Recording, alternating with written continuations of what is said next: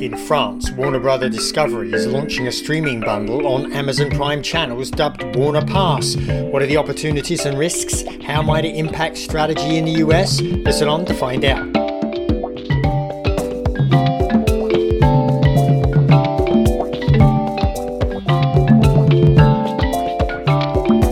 Welcome to this week's edition of Inside the Stream. This is Will Richmond from Video News, and that was Colin Dixon from Endscreen Media at the beginning. Hi there, Colin. Hey, Will. I'm here in this soggy, sodden California area. We're getting a little break from the rain today, but back again tomorrow. And I think if you're not in a flooded area, most people are very grateful and will not be complaining about this because we really need this rain. But as I say, a lot of people have been flooded out, which is no fun at all. You guys needed the rain, but you didn't need it all within a week. Yeah, feast or famine, I'm afraid. Or as they say, when it rains, it pours. Pun intended. Indeed. But we've had an interesting week this week in our business, and we've got a main story. We're going to be talking about one of our favourite topics, which is Warner Brothers Discovery. Some more hints about where they're going there, but we're going to start with our news stories. We are going to start. We are going to start with the news stories, and I think you are going to go first this week, and then I'm going to jump in. I am, and we've been talking a lot about the decline in traditional pay television and how traditional viewing has declined. And there is some real tangible evidence which comes from light shed via Nielsen this week. And they basically gave the decline in primetime viewing of the top networks, including the cable networks. And boy, it's pretty bleak reading if you are a television executive. NBC was actually the most watched network of 2022, according to this ranking, with 5.148 million viewers. And that is down 7%. And really the losses in the top four broadcast networks are pretty high, Will. CBS was down 8%, ABC was down 6%, and Fox was down 14%. And its extremely high loss in viewers is attributed to the fact that it actually lost Thursday Night Football in this period to Amazon. So not the biggest losses. The biggest losses were experienced by MSNBC, which was down 22%. Everything else is big losses. Right. And I think we would have expected losses because we're following how things are going in the industry. It's hard to predict what the magnitude is. And it's interesting looking at the chart, the range. First of all, none of the 20 are positive year over year. They're all negative, but there's a pretty big variability. You know, as you just said, MSNBC has the biggest drop, minus 22%. But for example, Fox News is down by 1%.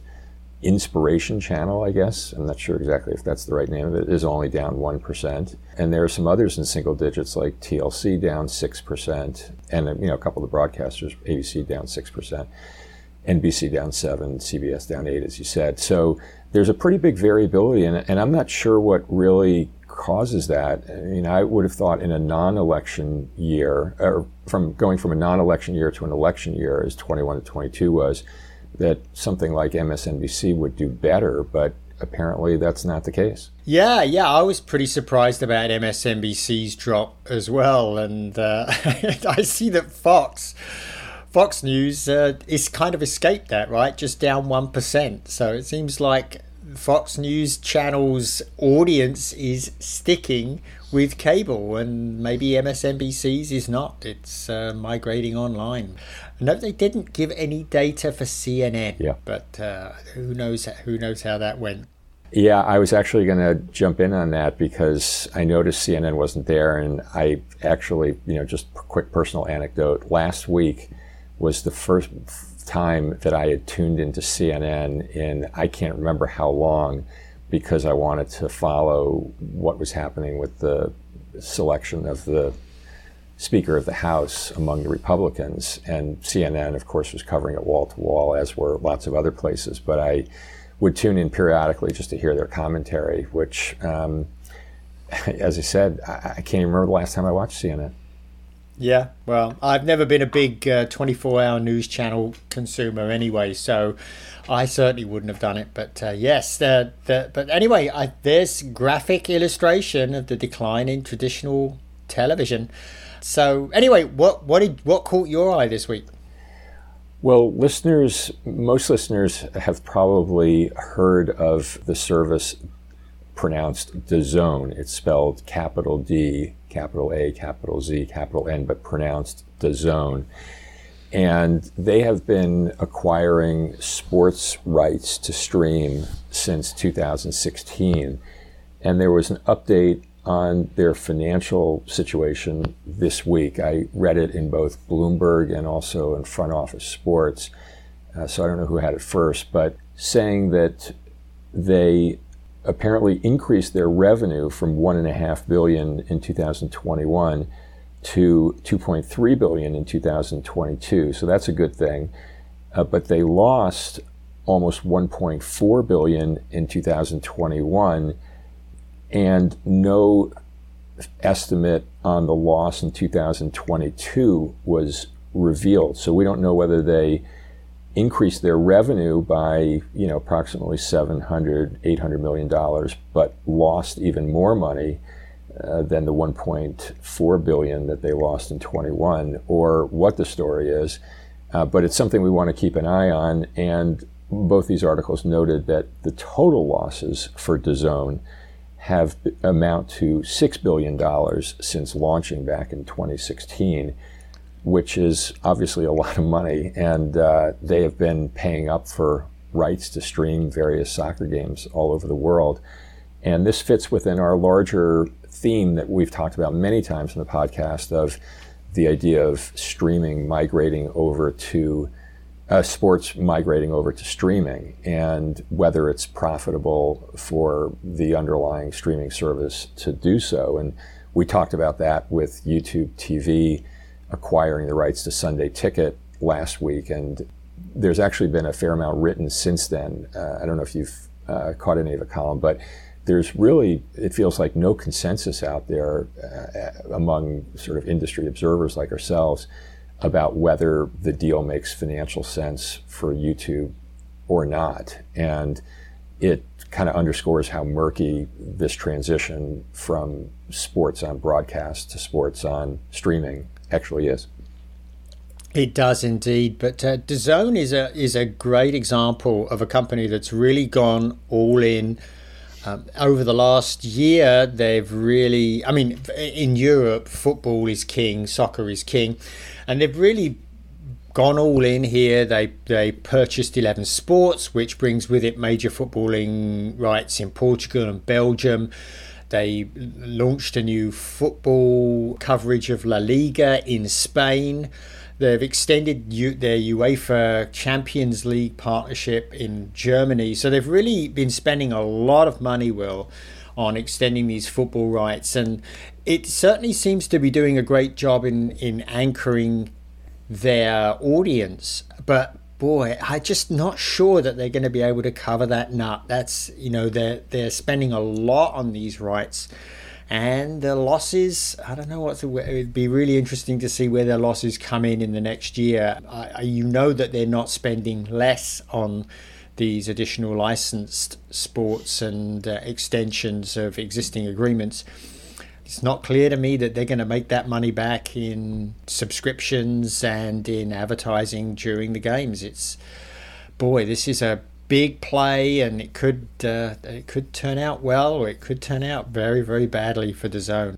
Right, and I've been following, as listeners know, I'm not a soccer fan, but it's been impossible to ignore some of the headlines around the player compensation packages that have been unveiled recently. These guys are making giant numbers, and that all, obviously, not all, but some of that has to be supported by the sports rights. They certainly are, Will. Yeah, this is big business, and just like football here in the US, just the salaries earned by the players is pretty extreme.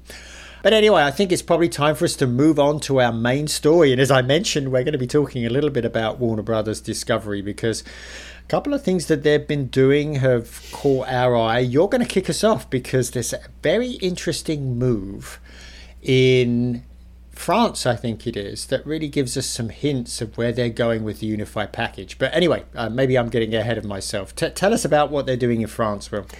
Well, this was a piece of news that we both read in Variety this week, which is that Warner Brothers Discovery has introduced something that they're calling Warner Pass in France only, and exclusively on Amazon Prime Video channels. And Warner Pass, again from the Variety article, includes all HBO programs plus 12 channels that Warner Brothers Discovery owns: Warner TV, Eurosport, Discovery Channel, Cartoon Network, and CNN, and other services. And all of that is going to be available only to Amazon Prime members through a separate subscription starting in a couple of months. And the one last thing is that the Variety article notes that they still intend in 2024 to roll out a combined HBO Max Discovery Plus type of service, which we know they're furiously working on to try to get launched as soon as possible. All of this is just, as you and I talked when we were preparing for the podcast today, just raises a number of different questions about, first of all, how's this Warner Pass, quote unquote, Warner Pass going to be priced? And is that going to provide some clues as to how the joint HBO Max Discovery Plus service, which is forthcoming, is going to be priced as well? So that was, I think, a key question of ours, is thinking about the pricing on this France package. Also pretty interesting to think about, well, if the joint service is going to be launched in early 24, let's say a year from now in France, what becomes of Warner Pass within Amazon Prime channels? Does it get renamed to Max or whatever the combined services name is? And do those subscribers within Amazon Prime channels transition over to the direct-to-consumer product? Because as you and I have talked about many times in the past, there are significant disadvantages to having your SVOD service distributed within one of the aggregators like Prime or YouTube channels, etc., because you really don't have the direct relationship with the subscriber anymore, and you can't get access to as much viewership data as you'd like in order to inform how to program the service, how to market it, how to promote it, how to do retention, et cetera. So it's advantageous to have a direct-to-consumer product rather than going through a third party.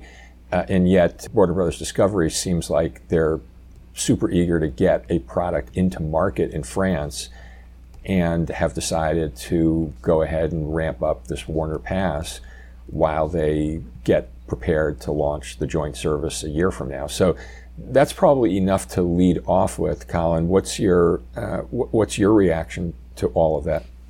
Yeah, I think this is a sort of baby step test of the whole concept of combining Discovery with Warner Media in Europe more specifically. And it totally makes sense for Discovery to be doing this with Amazon. Amazon and Discovery have been very, very close partners over the last few years.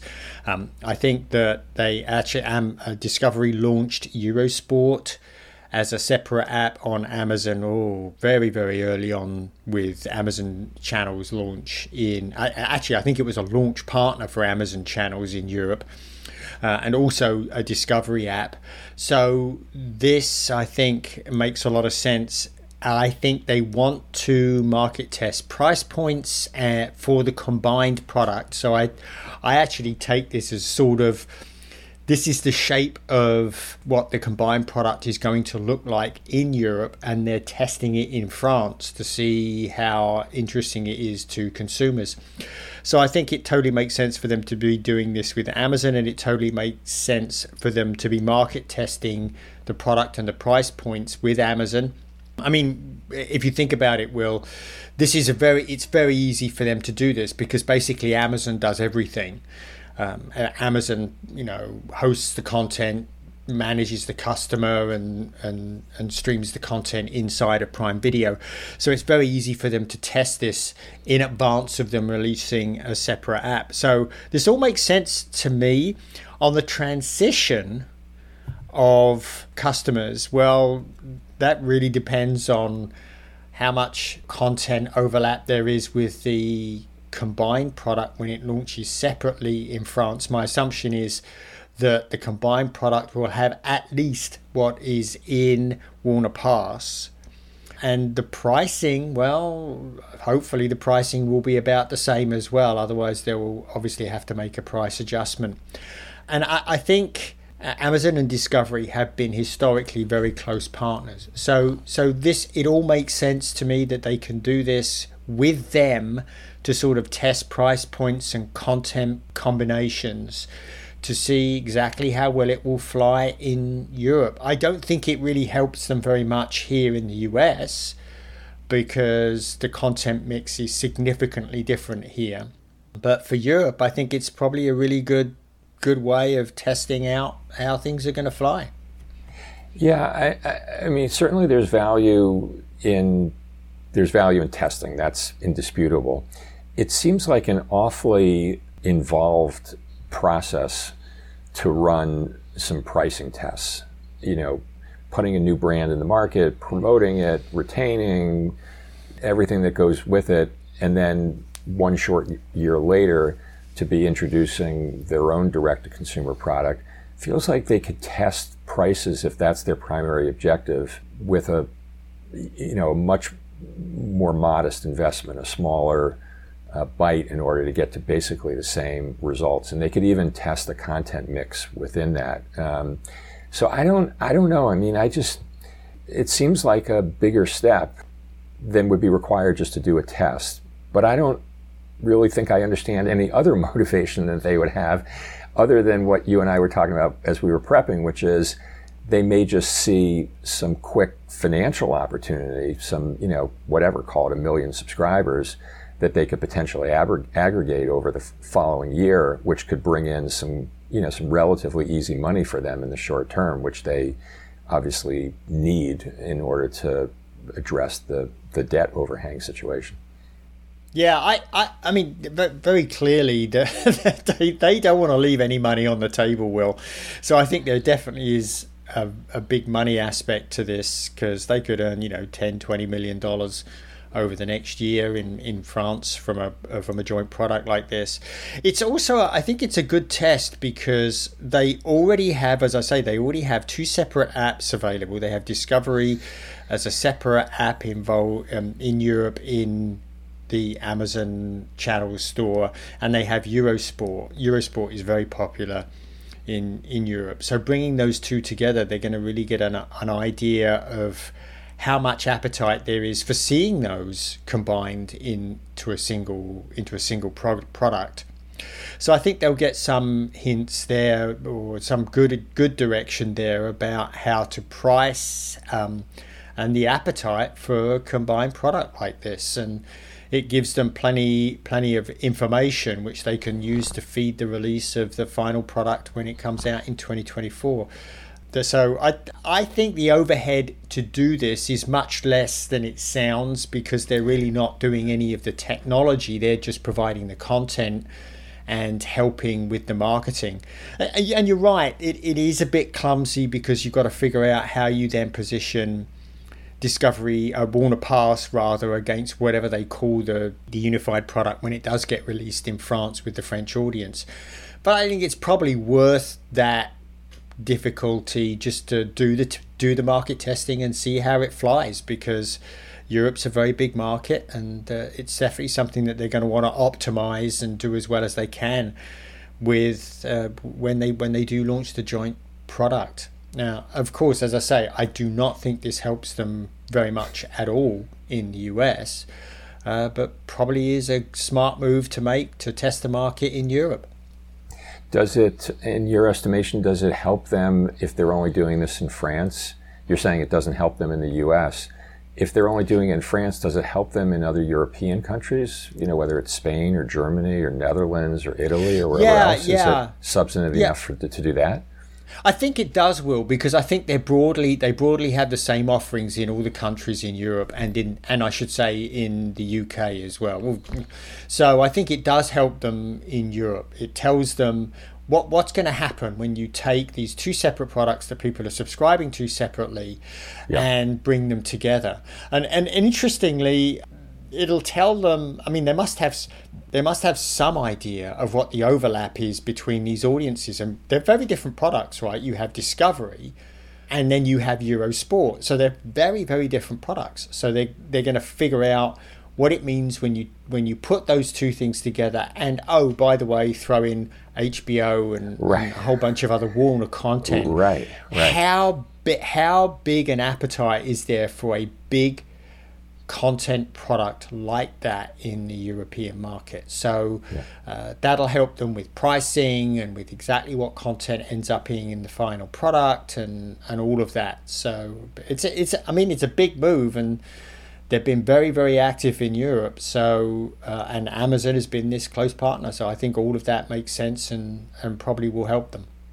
Well, it'll be interesting to see how it rolls out. Rather, it's supposed to hit the market in March. I'm sure there will be a lot more written about it pre-launch, and certainly we want to understand what the pricing is, because, as you said, that's a potential real indicator of what the combined service pricing is going to look like here in the U.S.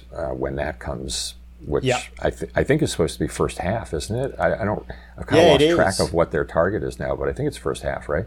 It is first half, and you know, I sort of this week I noticed that Discovery CFO Gunnar Weidenfeld, he made a statement that suggested a price increase was coming. He said, "We will, with the combined product, bring something to the market that I have no doubt is going to be the best streaming product in the marketplace.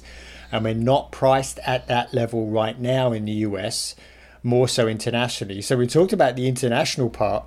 I don't agree with him that he's not priced at that level already. I sort of compared the pricing for HBO Max with all of the other products in the marketplace. And I'm sorry, but whether you're looking with ads or ad-free, it's pretty much at the peak. You can get HBO Max, I think it's $14.99 for ad-free, and that's around about the same for Hulu, and actually you can get Netflix for less than that. It's $10 ad-free, and so I think they're already at the max pricing that the market is used to for HBO Max. So how you go about pricing this product, I mean, if you just straight add Discovery Plus and HBO Max pricing together, what you get is $15 with ads and $22 without ads, and that would put them way ahead of just about everybody else in the marketplace, which is pretty extreme. So I don't know that they can charge $22. The big thing here is transitioning customers, right? It's not so much a big impact on HBO Max customers because they're already paying a much higher price than Discovery Plus, but it's huge for Discovery Plus. You know, Discovery, they're paying $5 with ads and $7 without ads. If you then ask, the only way you can get that Discovery Plus content is to subscribe to a product that's $20 or without ads and $15 with ads. That's a huge step up to ask Discovery Plus subscribers to pay. And we were talking about this before the podcast. They haven't really indicated how many subscribers they have in the US. They have 24 million to Discovery Plus worldwide. So, you know, if half of those are in the US, that's 12 million customers. You can't afford to have a bunch of those leave, if particularly when they've got as much debt as they have. So how they transition those customers is a really big open question. No argument here. It is indeed a really big question. And as you said, if half of those Discovery Plus subscribers are here in the US, so just say there's 10, 12 million of them, how many of them already subscribe to HBO Max and are already paying the $15, who would not object to now paying it in one bundle, or maybe even getting a little bit of a price break? Maybe they get $1 or $2 off per month.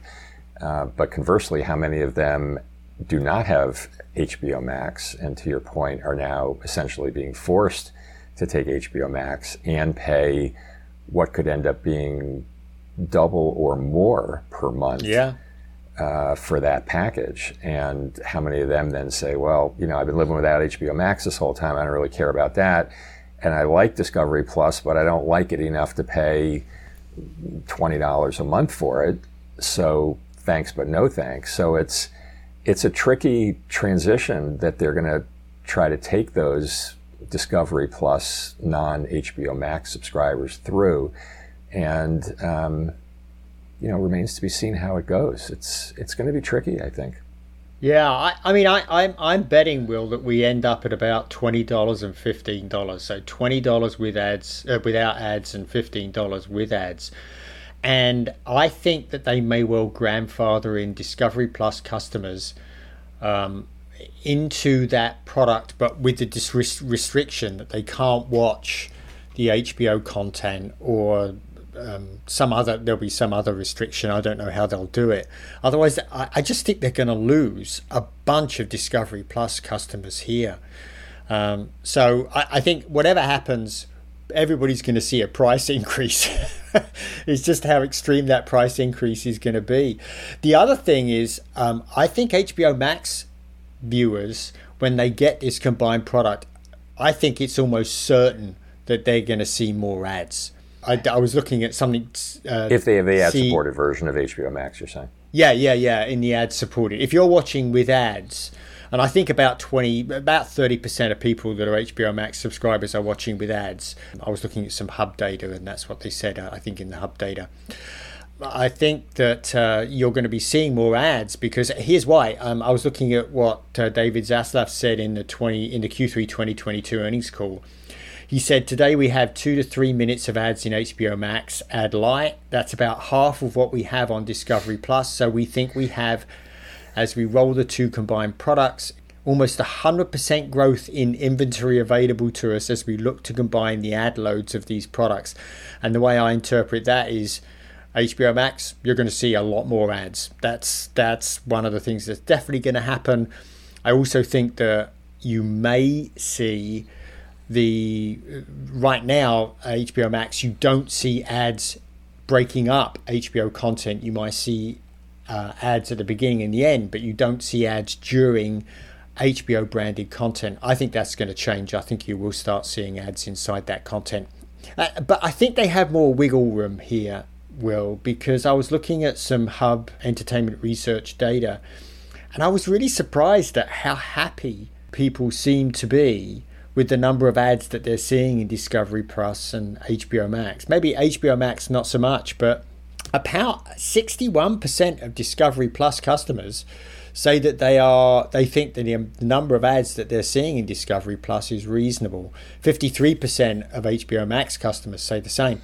So I think they've got a little bit more wiggle room here, but I would expect to see that 53% that are happy with the number of ads in HBO Max, that dropped pretty dramatically when we switched to Max, because as I say, I think people are going to be seeing a lot more ads in that product. So, in summary, I think when Max rolls out, everybody's going to be paying more, and at least the HBO Max users that are watching with ads are going to be seeing a lot more ads. Right, and I would put an asterisk on that Hub data point that you just mentioned about Discovery Plus subscribers being happy was the word you used. I'm not sure that's the word Hub used, but if it is, so be it. I would say one of the reasons why they are, quote, happy is because they're comparing it to the ad load in Discovery on linear. Could be. Which is off the charts. And yeah. and I don't really watch Discovery or the Discovery networks, but periodically when I've landed on them, it's pretty amazing what the ad load is. So for a Discovery Plus sub, they may be like, wow, this is a real breath of fresh air. Yeah, I think you're right, and you are right. The wording Hub used is reasonable. Do you think the ad load is reasonable? And that's what they said. And I've got to tell you, I have seen some of the Home and Garden TV type stuff.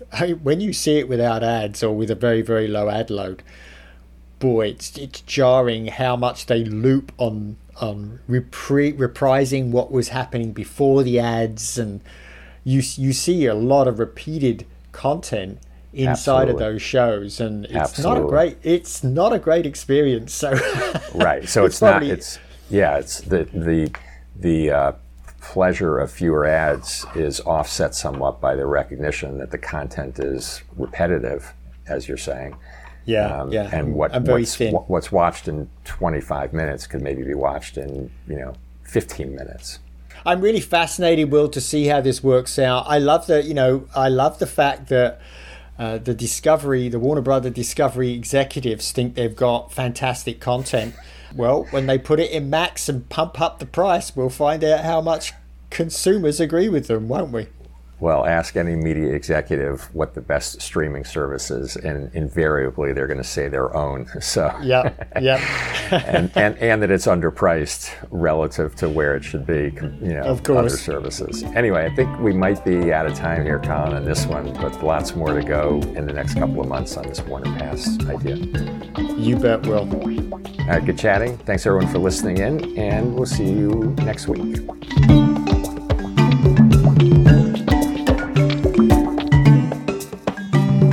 Inside the Stream is a production of In Screen Media and Video News, all rights reserved.